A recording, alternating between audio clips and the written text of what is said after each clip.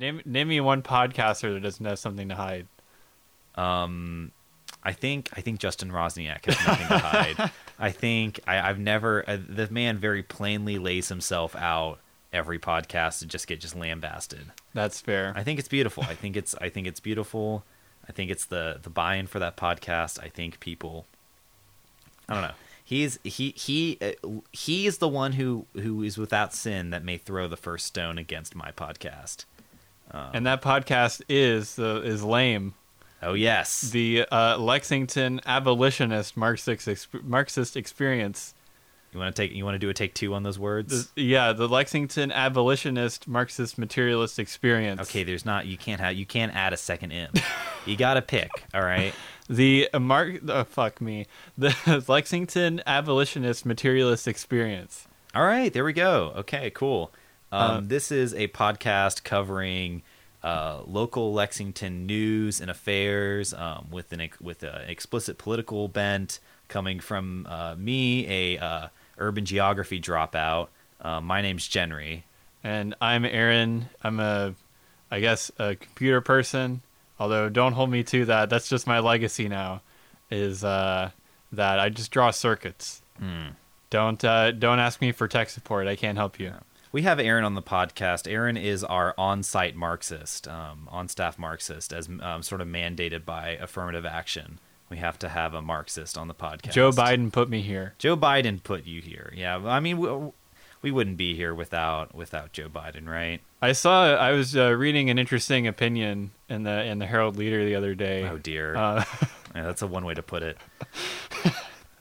And it was this lady, and she was writing about how it was obviously a satire piece, but it was Joe Biden is elected. The Second Amendment has vanished.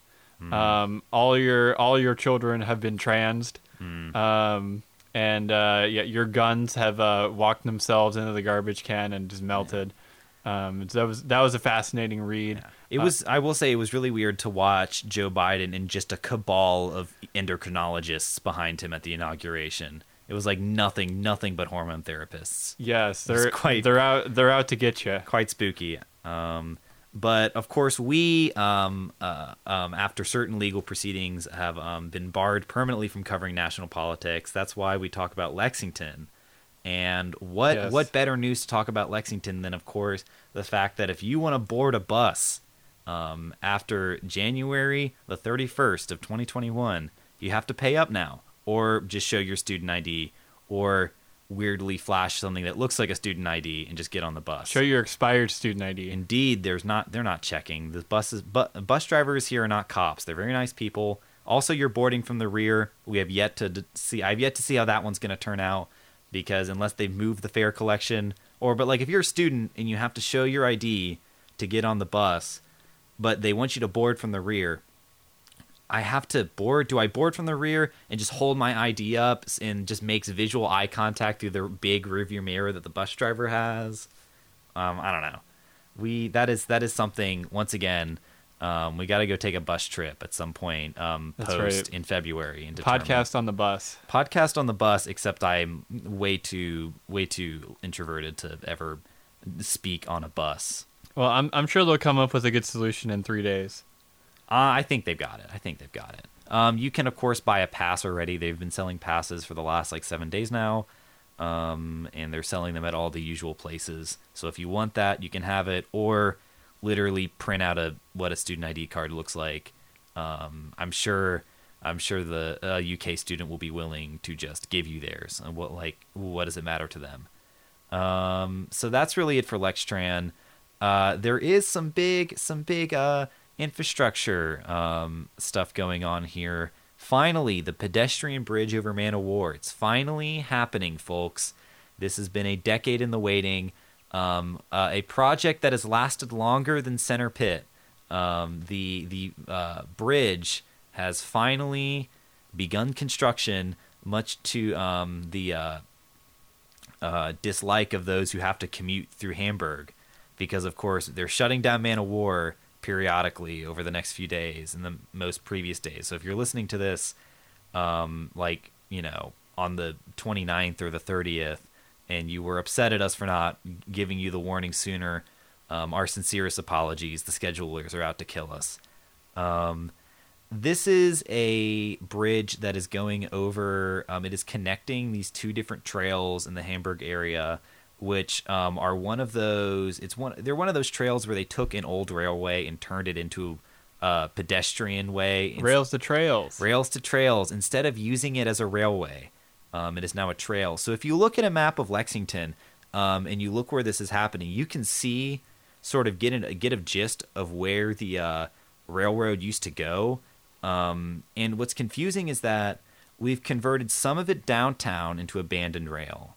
And like there's a website here, abandonedrails.com.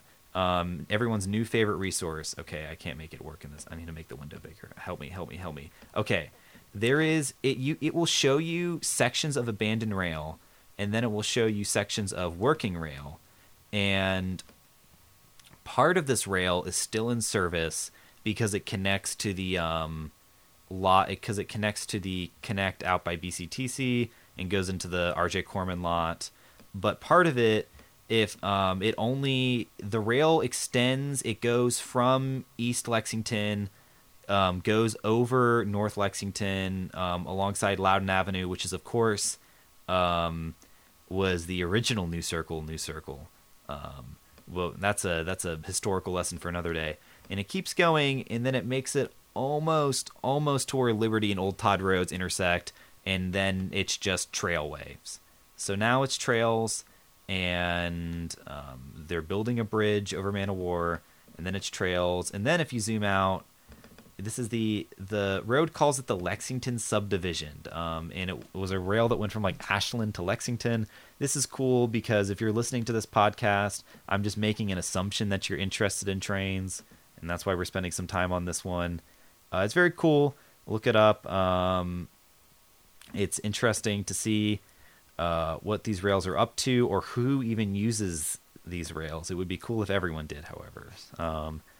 But that's the that's the dispatch on that. If it's something that is going kind of well, however, while rail is declining, recycling is coming back at a snail's pace, ladies and gentlemen. Finally, yes. After we realized that maybe selling our recycling to like the other half of the world wasn't a solid strategy for a green future. So we've set up some, and they've been setting it up, and we've been kind of late on the drop on this one because it's been around for a while. But there is another one opening up. There are these yellow they're yellow now, which is really messing me up because everyone knows Rosie's blue. Blue or at least green. Blue or green. Bright green, not dark green. Yeah. Dark green is garbage. Yeah. It's always blue in my heart. That's how I was trained in my good ways. There's, of course, a bunch of them. There's now one, however, and this is ironic, in the parking lot outside the Herald Leader. So you can, as soon as you read the Herald Leader, just immediately dispose of it. They've sort of like perfected the pipeline, I'll say. The true use of the Herald Leader. Yeah, the true use of the Herald Leader is to be sold to offshore companies to turn other papers into it. So does this mean we can finally start recycling paper? Yes, but now I will say this, ladies and gentlemen, a little secret I want to let you in on, a little exclusive tidbit of information just for these podcast listeners. You won't read this in the Herald Leader. If you just bring your recycling to UK, you can recycle whatever, because UK has their own recycling because we're our own city unto ourselves. So if you come to UK, because let me say this, Lexington will only take paper. UK will literally take anything. The recycling people at UK are geniuses, and they work really hard, and they figured out how to do it. So if you really have an urge to recycle some plastics, go sort of just roaming around UK, and you might come across some. That's how I've been doing my paper recycling. When recycling got canceled at the beginning of the pandemic, I was just simply using UK's recyclers. Excellent. Yeah, really, that's praxis. I mean, it really goes to show how much public services can get done when they're only employed for half of the year. Mm-hmm. Mayor Gorton had some things to say. And she, in response to the recycling thing, she said, "I hear from citizens about this issue on a daily basis. Having the option to recycle is important for our city," which is interesting because that's a very, very, very interesting way to view recycling. Is having the option to recycle being important for one single city. I like the idea that on like in her inbox or like on her desk, there's just some form of communication from somebody demanding when they can recycle their paper. The recycling thing for Lexington has been really sort of a soft spot because when they first shut down recycling, back when I had a Twitter that was public, complained about it on my Twitter, and they were literally name searching. City government Twitter was name searching themselves in recycling on Twitter. And I said it, and they just replied out of the blue to my comment with like a generic response. And I'm like, I get that you're like super hyper defensive, but if you read the tweet, I wasn't even criticizing them.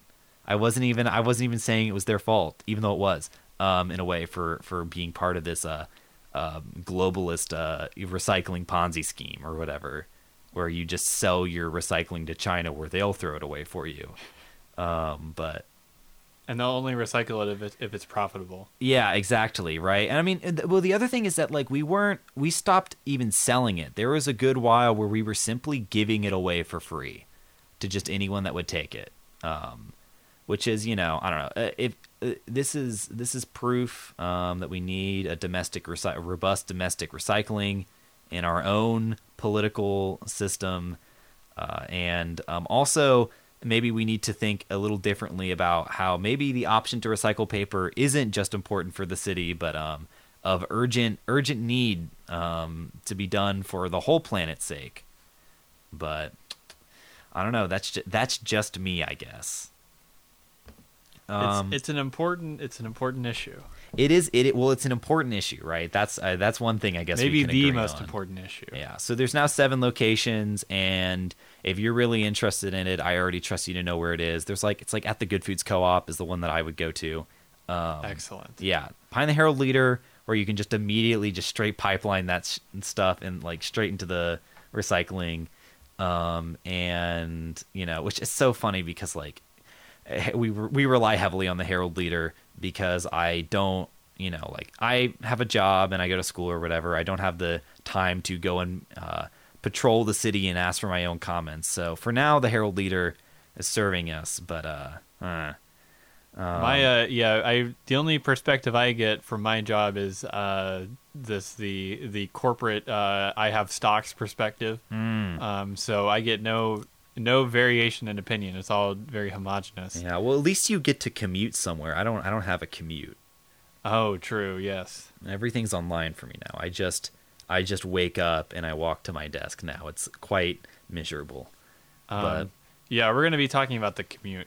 Oh, how exciting. Coming up. And oh, yes, we are. I forgot that's on our list. So since we've sort of opened the shell on a griping with city government, a favorite national pastime for us, bad stuff's happening on city council, and it's like I don't like, it's so my time.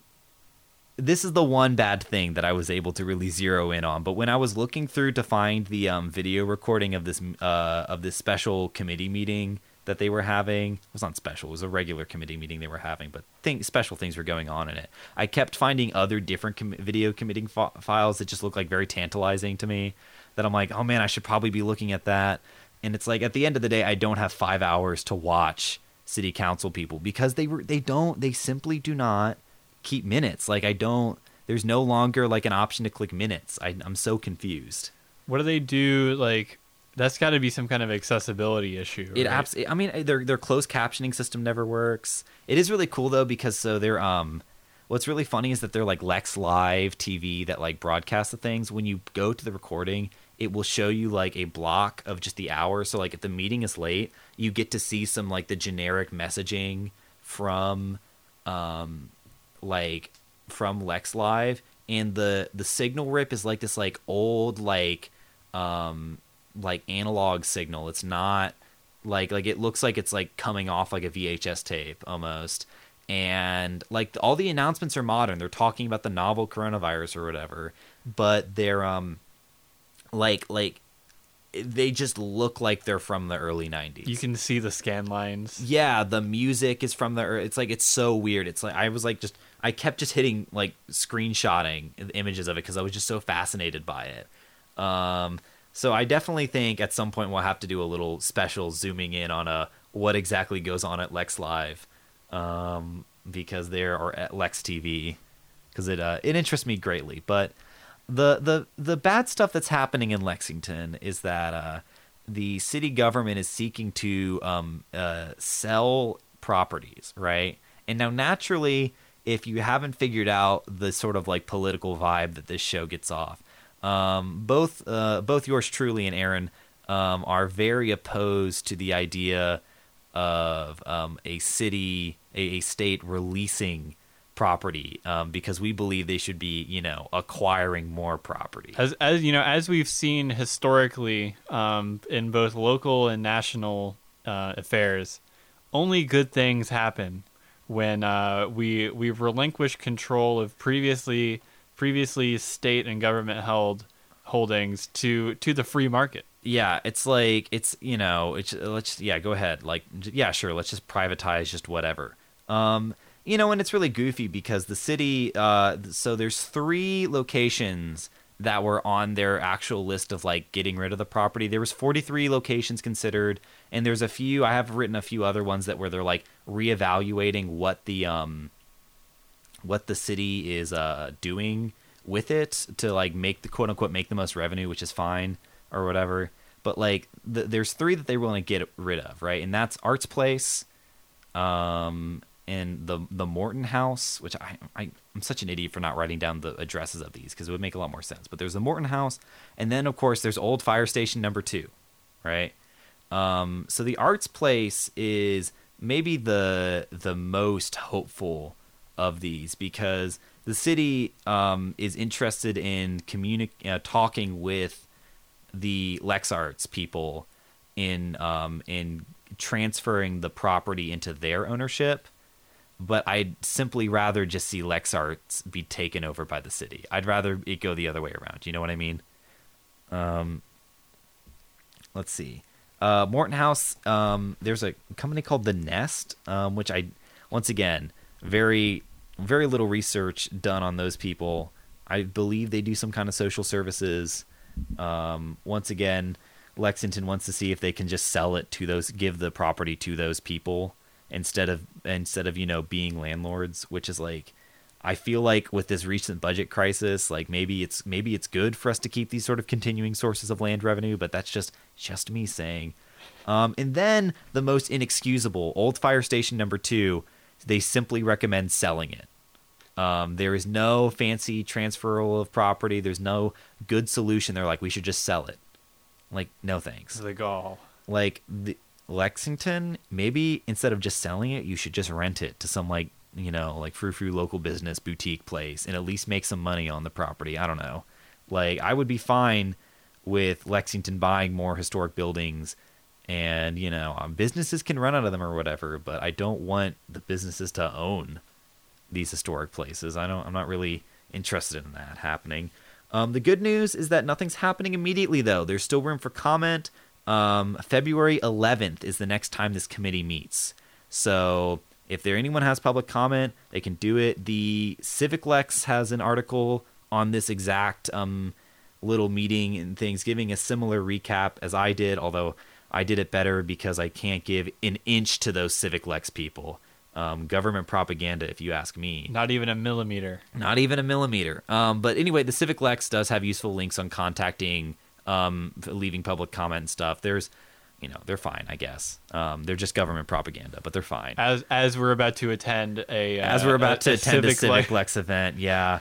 Tomorrow, I guess today, if you're listening. If you're listening to it, Liz Sheehan is holding some like event. Like town hall, but just for UK students, which I find rich. This will be on the 29th. Yeah, and we're very excited to see what's going on with that. Civic Lex is putting the event on, so we'll see if anything funny or interesting comes of that. we'll talk about it, but who knows? It We're could be. we're here on the scene. We're here on the scene, ladies and gentlemen. This is the kind of work that we do to bring you the quality programming that you deserve, and insight into city council that you deserve. So that being said, there's three key properties that were not on the immediate sell list but that were on like the reconsidering list or whatever for they do it. And I got some good news, I got some bad news, and I got some weird news, right? So leading with the weird news, the Carnegie Center is one that I really truly don't understand. The summation that they gave on the Carnegie Center was that they were talking about asking, trying to buy it or sell it to the library, as if the Lexington Public Library is like a different entity. And they're like, the reason this is because of some wild tax revenue case that some government agency lost at some point. I'm like, I just totally no links, no references to anything, just casually in this agenda document just mentions this wild intragovernmental suit or whatever that leads to the precarious ownership of the Carnegie Center. They are also curious in contacting Transylvania University to see if they could sell the Carnegie Center to Transylvania, and to which, once again, if you run the city government and you're listening to this podcast, you've already given so much to UK. Once again, don't give an inch to these universities. We've already given so much. They're fledgling city-states. Yeah. They will rest at nothing before they take over the entire area. Yeah. Let me say this. UK is already at an untenable size for us to really reasonably bargain with them. Transylvania's not there yet, but they easily could be. Just look out, guys. That's all I'm saying. They're not even a public college. Be on the lookout is all I'll say to that. Good news, though, is that, and this is an interesting one. So the Downtown Art Center, which I believe is named after some former mayor, but I don't remember the full name of it. And honestly, naming things after people is for losers, which is why we will be calling it the lame Downtown Art Center in honor of our glorious podcast. We're reappropriating the Downtown Art Center. Yeah, it's for us now, ladies and gentlemen. Anyway, it is a thing that we lease from the state of Kentucky. The Commonwealth of Kentucky owns this property, and we lease it. So that we are actually looking at purchasing the Downtown Arts Center as city property, which is exciting. So it's glad to see that government is at least looking to extend its holdings there. However, and this is probably the worst news of the podcast, if selling the old fire station wasn't bad, they literally use these words, which is insane because it's literally the year of our Lord 2021. The 70s was so long ago, guys. Get over yourselves. They want to investigate turning the Kentucky Theater into a public-private partnership. I have no words. Yeah, just a moment of silence for all the soup that must be the city councilor that wrote that proposition's brain is now for thinking that a public-private partnership for a movie theater of all things in a pandemic, God, are you how just offsourcing the labor of running a institution to a private company is easy. While it may be easier for you as a government because you don't have to deal with it anymore, it's if the government's not going to take care of it, a profit-seeking business is going to take care of it even less. It is one of the oldest movie theaters still running in America, and we're just going to play fast and loose with it? Absolutely not. I literally can't believe they said that someone needs to be shot over this. This is before the Kentucky Theater turns into the AMC Kentucky Theater. The AMC Kentucky Theater, yeah, jeez. The Krikorian Theater Part 2, which I don't know what's gonna. So the Krikorian Theater, I don't know if you talked about it in the last episode.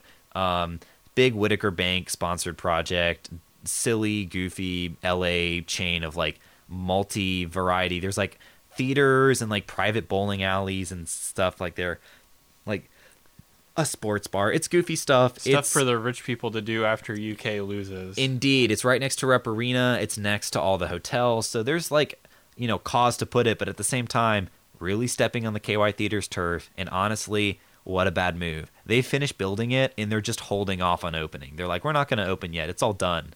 We just are going to open. And when you're asked when they're going to open, they're just going to say at a time. So, rest in pieces, Krikorian Theater. I hope you never open. That's from me to you. And kind of, I don't know. Did I blow through that? I didn't blow through that. We're right on time. We have a final PSA from a boots on the ground, wheels on the ground report from Aaron. This is a first-hand experience. Yesterday, in the year of our Lord 2021, we experienced approximately 2.5 inches of snow here in the Bluegrass, and it was a beautiful sight. Yeah, I have to beautiful say. stuff. Beautiful, absolutely amazing. Seeing the majesty of snow. The only thing that was a problem was the frozen hellscape known as the roads. Yes, the most evil thing. And I was actually driving last night. Oh wow! Yeah, look at you. So everybody was going like 10. That's called for. Yeah. And for good reason too, because even attempting to slow down would turn on your interlock or like the anti-locking brakes. Yeah, you would. There's no slowing down actually. Yes. I had to shift down gears to slow down. Like brakes couldn't cut it. I frequently bike to work.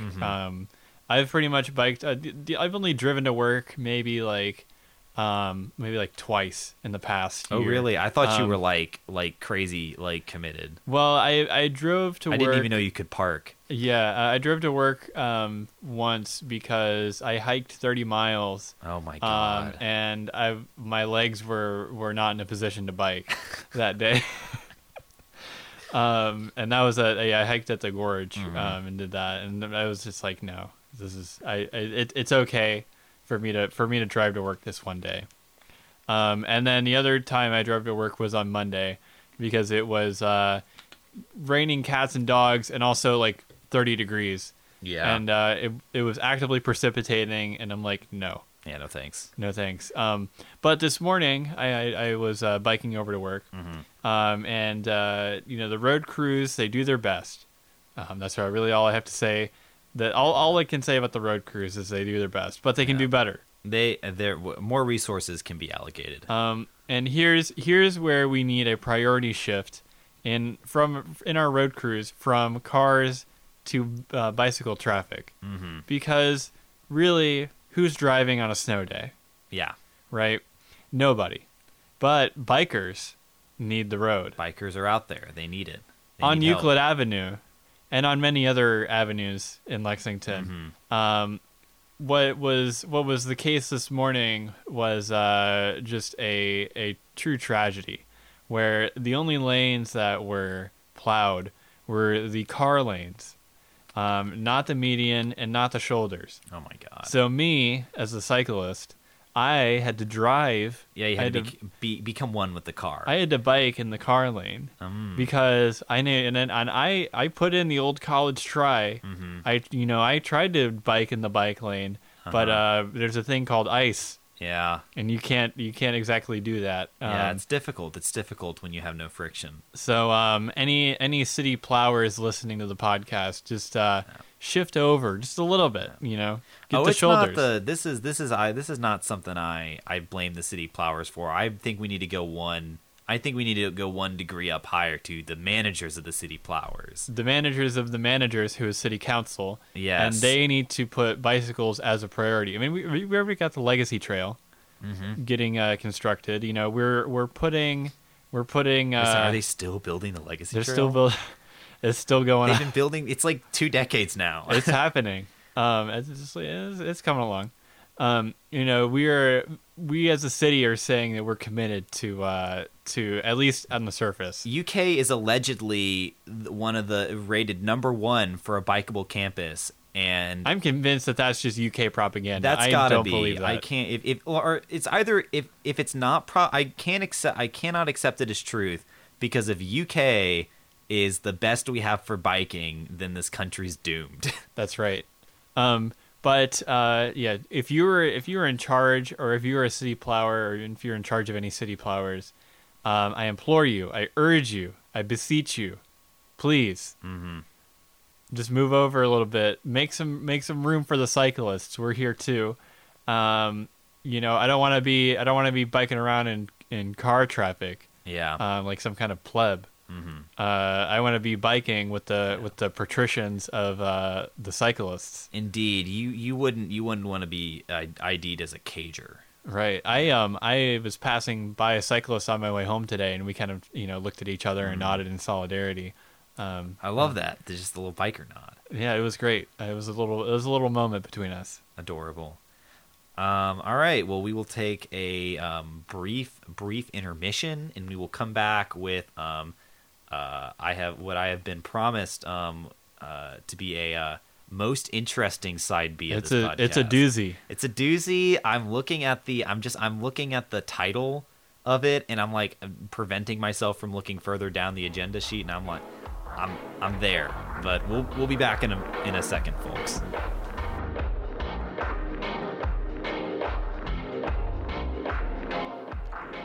You guys are listening to the Lame Podcast. We're in the middle of the show right now.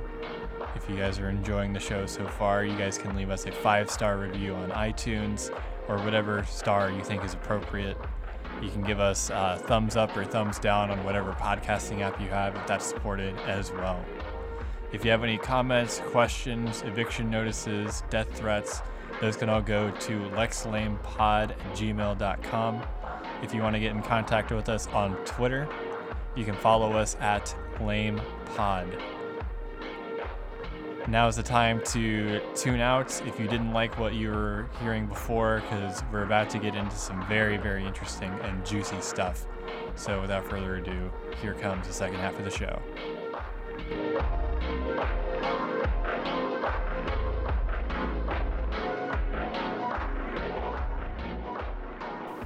You guys are listening to Lame, the Lexington abolitionist materialist experience. I'm Aaron. I'm Jenry.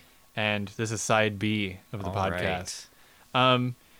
Well, this is something that came across my mind the other day. I was at the Euclid Kroger, and this guy walked up to me, and clearly like in need of some help. He's clearly a homeless man, and he's asking me, like, I'm from Chicago. I don't have any cash or anything like that. Where can I go to like get some help? And of course, me being from Northern Kentucky, I say, oh yeah, there's the Salvation Army on Main Street. Of course, me not knowing anything about the Salvation Army, he actually has been getting around the parking lot, so he knows that Salvation Army is just for women and children. Oh, sad. Yes. So I'm like, shoot, I can't help you, man. I'm really sorry. Yeah. But then it got me thinking, after that interaction, like, why don't I know anything about where the homeless people should go? Yeah. So I did some research. Oh dear. It's always such a scary thing is to do research about basic elements of the society in which you live. I did some research about just a lot of different things about Lexington. And to start things off, Jenry asked me for some clarification on this, so I'm gonna provide some. But in our show notes, I have that we need a People's History of Lexington. So if you guys are familiar with People's History of the United States, yeah, thank you, Mr. Howard Zinn. Yes. Does he have a doctorate? He probably has a doctorate. Probably. Yeah, Dr. Howard Zinn, maybe. We need a Lexington version of that, because I'm trying to look up the history of housing in Lexington, and all I get is the history of North Side neighborhood, that kind of stuff. I don't care about what the white people are doing. North Side neighborhood isn't white people. Maybe. So this is not that like the fancy part. Okay, yeah, the fancy part. That's because they have their own website, North Side Neighborhood. Oh, the like the no-like court people. Yeah, those like that. people. Yeah. That's what I'm going off of, because that's what they call themselves. They call themselves the North Side Neighborhood. I see. Yeah. That is their moniker. So all I get is like, yes, we hear it in the North Side Neighborhood. We have a very privileged history. We're building all of these houses from ex antebellum houses, And they're very, very rich and very nice, and they're in the Italian Moderno style. And it's like, I don't care. I don't care. I don't Yeah. care. Get out of my face.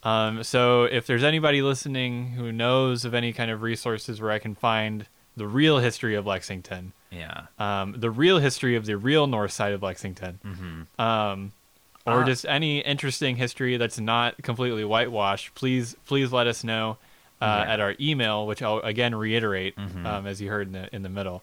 That's email us at lexlanepod@gmail.com. I would love to hear from you. Yeah. So please let us know. There's we are people that generate resources about the history of Lexington, at least contemporary. We're creating history for Lexington, Yes. But it's been quite difficult to find a bunch of stuff on Lexington, and there's a guy who back when I was on Facebook and I was part of and living in a beautiful post-Facebook life. However, it was very sad because the Lexington Urbanist Forum is only on Facebook. And there's a guy on there called Peter Bourne. Peter Bourne, if you're listening, love you very much. This guy's like a walking encyclopedia of like Lexington history, like people's history kind of stuff. Very enticing stuff. Peter, if you're listening, shoot us an email, lexlanepod@gmail.com. When we become very rich and famous from the elaborate act of podcasting about local politics, we'll get the People's History of Lexington published. It's notable for high returns. Notable for high. I mean, there's not like when I went to my big Caribbean getaway business retreat that Elon Musk was at. He was like, Elon Musk was like, what did I do to get all my wealth? It's not the blood emeralds. It's not apartheid. It's podcasting. And so, great opportunities out there for anyone who knows about the history of Lexington and wants to get rich quick on helping a podcast produce resources about the history that we live in. We will plug anything that you like. If it's a good resource, we'll plug it. Yeah, absolutely. If there's resources, like, I don't know, part of understanding with the political struggle in life is to understand, obviously, where the political struggle has come from. And I feel like a lot of this stuff is at the library. Nerd. No one's going to go to the library. But that involves not having a pandemic. Indeed. There was a beautiful time, like, right before the pandemic where I was like, I'm going to go to the library more often. And I, like, went to the, like, microfiche section, which is wild. Because I don't think anyone at the library has seen someone my age wanting to use a microfiche machine. So it brought a little smile to their face.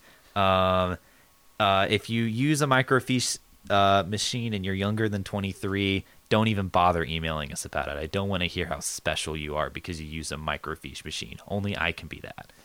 Anyway, so enough tooting our own horn. Consider this your official call to action. To help us assemble a complete encyclopedia of the people's history of Lexington.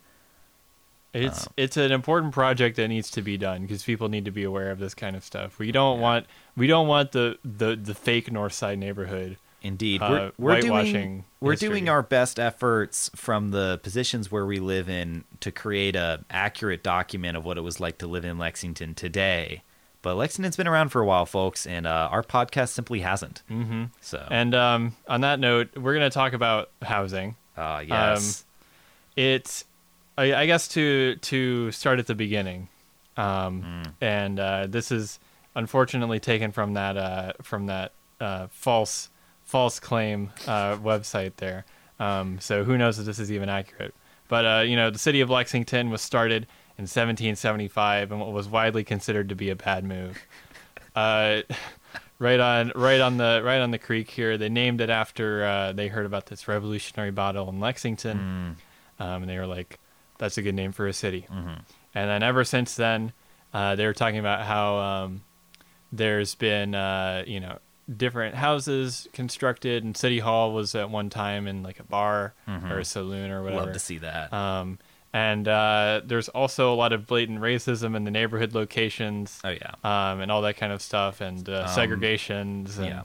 Lexington we're kind of too young for it, but there's so like if you want to see like a lot of modern trends, especially in the more like ex-urban, post-60s kind of Lexington, which is where a lot of Lexington was built, you're not going to see it. But there is some pretty good Federal Housing Association or Authority, not association, Federal Housing Authority redlining, where you can see like which neighborhoods have been redlined and whatnot.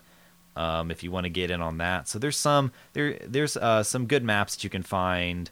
I want to say Blake Hall actually has just made some good maps. Really? But you have to like follow him on. You have to like follow people on Twitter. That's what I can't stand. If we're just gonna talk loosely about resource generation, I can't stand that like everything in the city I have to have like a Facebook or like a Twitter for. I don't know. That's just we just me. have websites. Can we just have websites? And then I can't wait for the emails being like, "Hey, Jenner, you idiot! This is already on a website. Maybe you should do some research before making unsubstantiated claims about who has a blog where."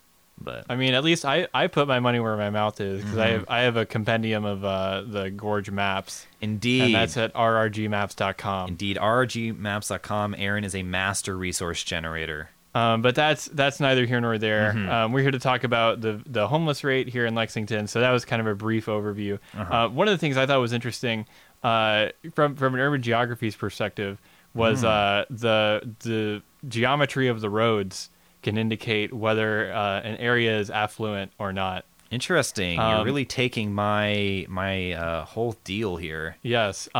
So like, and this is all from Urban Geography TikTok. But I've been thinking about it. It's been making my brain. TikTok. Yes. Okay. All right. Okay. It's been making me think. Yeah, I went to college for urban geography, unlike all of you lowlifes that watch vertical videos on street patterns. But go off. All right. So more affluent neighborhoods have windier roads. Correct. Because they have more, I guess, influence in preventing roads from just going straight through. And poorer areas have straighter roads because they just plow through them. Yeah. This is generally true in some ways. It's easier to see with interstates. The straighter an interstate is in an inner city, the more likely it is that the neighborhood it went through was not white or wealthy. Like in Chicago, there's outer bands of the interstate, and you can when you're driving down one of their interstates that like circles you around, circumnavigate the Jane Byrne interchange. Is what it's called, I think. I don't know. Forget it. We're a Lexington podcast anyway.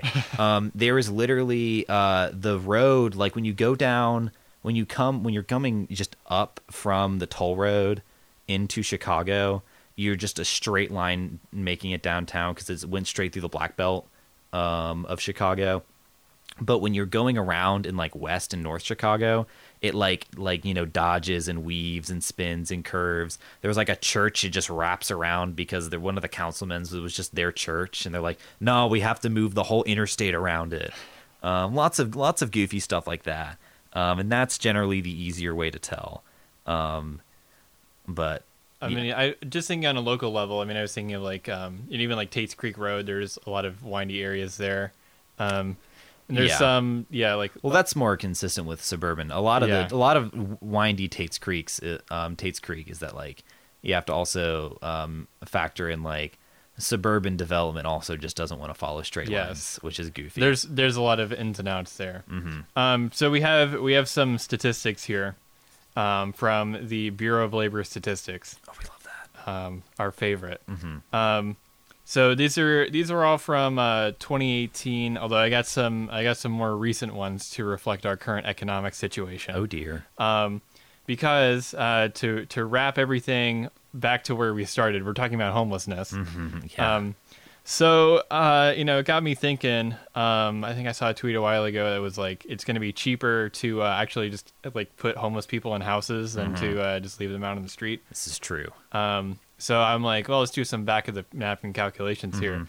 So as of 2018, the vacancy rate for homes like houses was 1.6%, while apartments were 6.4%. So the home vacancy rate, and this is in the Lexington metro area, which we have the surrounding counties. Technically. And as far as the U.S. government is concerned, which Frankfurt is unfortunately not in our metro area. Weird. It's difficult because of our green belt. Like Jessamine County is easily in the metro area. Versailles in Versailles and Woodford is Versailles. Versailles and Winchester. Lexington's have a hard time contextualizing those exurbs as the metro area because they're not contiguous, but I mean they're there. I believe it. Yeah. People do commute there. It's officially Scott County, Bourbon County, Woodford County, Jessamine County, and Clark County, but not Madison County. Rest in peace, Madison County. So this study deals with those counties, including Fayette. Okay. So 1.6, which is actually down from 2010. That's great. So more houses were occupied. Yeah. Only marginally. It was like maybe 3% or 2%. Thanks, Jim Gray and/or Obama, I guess. Well, apartments were up. They were at like 5% in 2010, but now they're at 6. Or at least as of 2 years ago, they're at 6.4%. That's not great to hear. So the report says that as of 2018, we had 223,000 housing units total, and that includes apartments and homes. In the Fayette Metro. And so using those rates, I estimated the total amount of unoccupied units as of 2018 to be 17,000. Wow. Would you like to take a guess at how many homeless people there are in the city of Lexington? The poetry in me suggests that there are exactly 17,000 people. 700. Wait a second. Guys, hold on a second. I got to take a breather on this one. Hold on a second. You mean to tell me that there are only 700 of these guys out there? There's just 700 of them? That is according. This is as of January 2020. So obviously, there's going to be more here, more now. But this is from Lex 18. 700 people is like a graduating class of a public high school. Are you all out of here? You mean to tell me? Okay, right.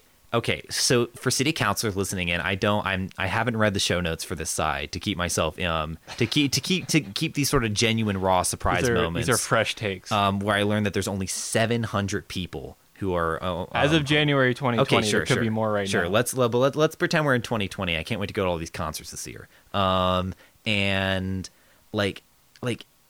okay, 700 people. You could literally run a campaign and being like, my goal is to eradicate homelessness in Lexington, because finding a house for 700 people it doesn't seem that hard. Especially, Aaron, can we get those numbers again on vacant housing dwellings? In the Lexington metro area, as of 2018, there are 17,000 unoccupied units. Gee whirlikers, guys! Bada bing, bada boom. I'm sorry if I'm crossing too many T's before you've written them. I mean, I'm just gonna really drive my point home here. All right, hit us. So this is you might be asking yourself, well, how much do these homeless people cost us? And so I did some research, as this whole section is research. Yeah, well, you would hope the whole podcast is research, yes. Right? You would hope. And so this is from a Philadelphia report. Okay. But I feel like this is more of on the higher end, right? So this is kind of a good representation of like worst case scenario. So in Philadelphia, each individual homeless person costs city taxpayers around $33,000 per year. I'm curious how they make that calculation. And that's through just like using different services like libraries and ambulances. Oh, okay. Interesting. Because homeless people use libraries and they go to the hospital. Well, I was already thinking about like ambulance bills and stuff, but I'm curious that there's like just like a percentage of like these are the amount of people who wouldn't have to pay for a library that aren't. That's interesting. And so in Lexington's, all right, I'm down with this number. Yes, in Lexington's case, this would be a total cost of $231,000. So let's see what we've got here. We have, yes, as I was saying, the homeless people, they use public services, which is why they use tax dollars and stuff. Also, a lot of them need medical and mental health services. Correct. There's a lot of people. I mean, I'm walking around Woodland Park, and you see some people where like, this person is clearly homeless and they need mental help. I would love for you to find me someone who has zero health problems and is homeless. Right. I would find me someone in peak physical and mental condition who also is homeless. I dare you. So yeah, that's just absolutely insane. The actual like estimation of what it would be to house them, like put them in in other homes and stuff, Bring it home, is $12,800 a year. You hear this, city government? It pays for itself, baby. That's right. It pays for itself. Remember the kind of mad press that the city of London got for eradicating homelessness very briefly in like March of 2020? Remember when that was just a global headline going around, London eradicates homelessness? That could be anyone looking out there to really like solidify their career as a city council person. You could just be the council person who eradicated homelessness. And this is also not including hotels. This is specifically just apartments. Yeah, exactly. It's not even like a temporary thing where you buy them hotel. This is literally, you could literally just pay these guys $13,000 a year and just call it a day. So I actually need to renege a little bit on my back of the napkin calculations. I was off by a factor of 10. So currently, homeless people cost Lexington $23 million. And so housing them would cost $8 million. Okay. So still like very, very, very, very, very good reduction, but I was off by a factor of 10. But that's okay. Aaron, you can't be making these are some significant figures that we're messing up here. It's okay. All right. With 17,000 occupied units, right? We have 700 people. It could easily be done. Folks, I never would have expected my own podcast to accidentally, without my own knowing, solve homelessness. But like, yeah, I mean, I guess, wow, would you look at that, ladies and gentlemen? Okay, so this is our new demand for city council. We posted our last podcast up where we demanded that Mayor Gordon cancel rent, cancel those evictions, suspend evictions. That didn't happen. We've upped the ante. Our demands have increased. We now want you to eradicate homelessness, which, as we demonstrated, possibly even easier for you to do than the halt on evictions. And I'm not really specifically sure how working with hotels works, but I know cities like LA and others have done a pretty good job of providing at least temporary shelters. Yeah. Which is good. Let's say, for example, that you're a city council person. Yeah. And you're hearing this and you say, well, what about all of the homeless shelters that we have in Lexington? And we do have a decent amount of homeless shelters, and we're going to go through them because I want the listener, in case you run into a situation like me where you don't know what to do, or a situation like a man that Aaron met. Yes, well, yeah, you don't know what to tell them, or if you're in that situation yourself. Yeah. So we're just going to go through all of them. All right, hit it. Or all of the major ones. There are a couple smaller ones that may or may not still be in business. I'm not sure, but we have the Salvation Army on Main Street. That's only for women and children. If you frequent Main Street, you've seen it. There's the Chrysalis House off of Versailles Road. It's also only for women and children. Children and families, and that is on West 3rd Street. Now there are shelters for men. So if you are a man like that one guy was, there's a Hope Center for Men, and that's on West Loudoun. That is open 24/7, 365 for adult men only. There's also the New Life Day Center on North Martin Luther King Boulevard. But that I found was mostly for connecting homeless people to other institutions. So a lot of I looked up like homeless shelters in Lexington. A lot of the places that came up were like kind of like the New Life Day Center, where they're not specifically shelters, but they're resources to the shelters. Yeah.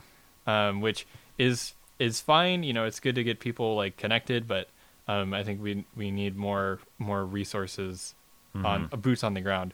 I couldn't find any specifically like LGBT shelters.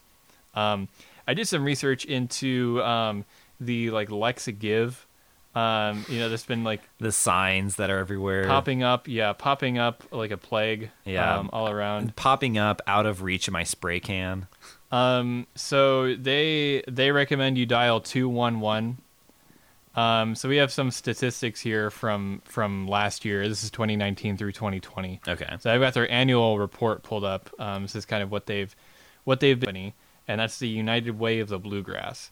So this annual report is for the entire state. So there's going to be fewer people in Lexington that are going to be helped. But this is just kind of what they've been doing. So 211, which is what they recommend you call if you need help, is 14,949. They've saved 34,000 kids and 240,000 people.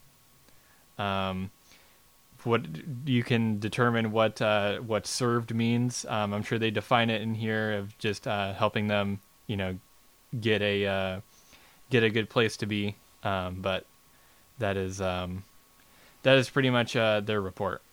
So we got to think about what is happening. Why is this happening? Why is there nothing really being done right now? As the resident Marxist on the podcast, it all comes back to one thing, and that's capitalism. Yes. One of the things to consider about just the state of capital that we live in, unfortunately, is that at any given point, workers and wage workers are, for a lot of people, like one or two bad paychecks away or one or two bad accidents away from becoming homeless. And that's unfortunately the case with a lot of people, not even just in Lexington and broader society. And so choosing not to do anything about homeless people can sort of be a grim reminder of that, and kind of saying like, well, if you lose your job because of organizing or something like that, or if you don't work hard enough, this could be you. Yeah. It's kind of a reminder. If we eradicate homelessness, the boot is suddenly off the neck. That's right. And they don't want that. They've got you where they want you. And the homeless people are there.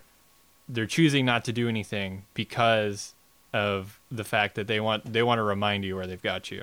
Yeah. So just remember, at any point, your government can eradicate homelessness and simply chooses not to. That's correct. I mean, it's not like we're the richest country in the history of the world. Correct. So, I mean, this is all kind of doom and gloom, but what really can be done about this? Well, one of the biggest things that we can do as kind of a community, as a group of people, organize tenant unions. We kind of talked about this last episode. Both Andy and Uncle Joe have extended eviction moratoriums. So you're going to be good from being evicted at least until March, I believe. Although that might be incorrect. It might be till June, but it's for the foreseeable future. You can pressure your landlords into housing the homeless through appropriate means. So if they got in a apartment or something that's vacant, and they're not selling it or renting it, pressure them. Yes. They're not doing it. Being a landlord's not a real job. Yeah. Notably, however, I will point out one flaw in this. Notably, it is always, of course, very easy to pressure your landlord. Yeah. So as especially if you form a union or some kind of organization. Indeed, that's the key. Everyone unionizing in every way and shape. Yes. And the biggest thing you can do, or one of the biggest things you can do, is pressure city council. Yes, these are the people that can actually do things. Yes, and they're the people who just unanimously vote yes on everything. So if you obviously give them something, they'll vote yes on it. Yes, it's true. These people will say yes to the secretary whenever they desire. So, and we want to improve housing zoning regulations, so we can obviously provide more housing, more federal housing, public housing initiatives, and stuff like that. There's some other like direct action that you can do, demonstrations, strikes at the courthouses, all that kind of stuff. And of course, the most extreme one is to just abolish landlords, because who needs them? Yeah. They're a parasite on society. They contribute absolutely nothing, and really, like, they just exist to make money off of land that they just happen to own. Yes.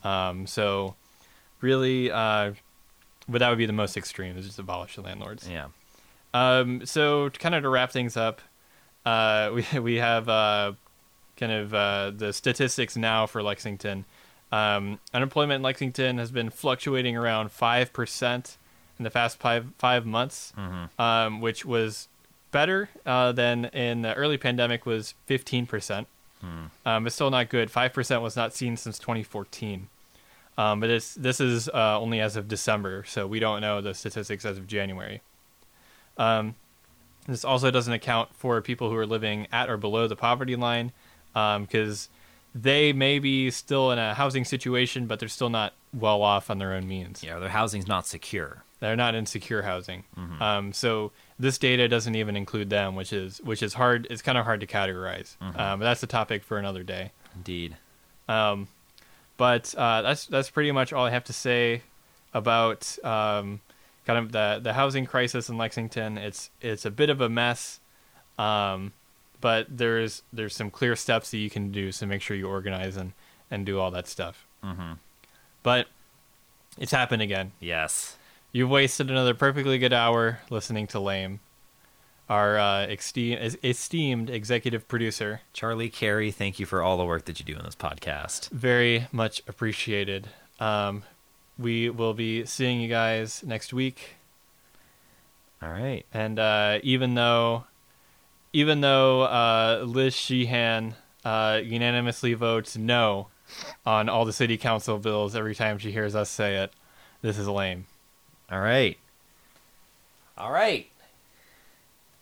We're out of here. Okay, cool. I can see that. I'm I like, was trying. I did know. I wasn't looking at the agenda, and I finally scrolled down. I was like, oh my God. All right.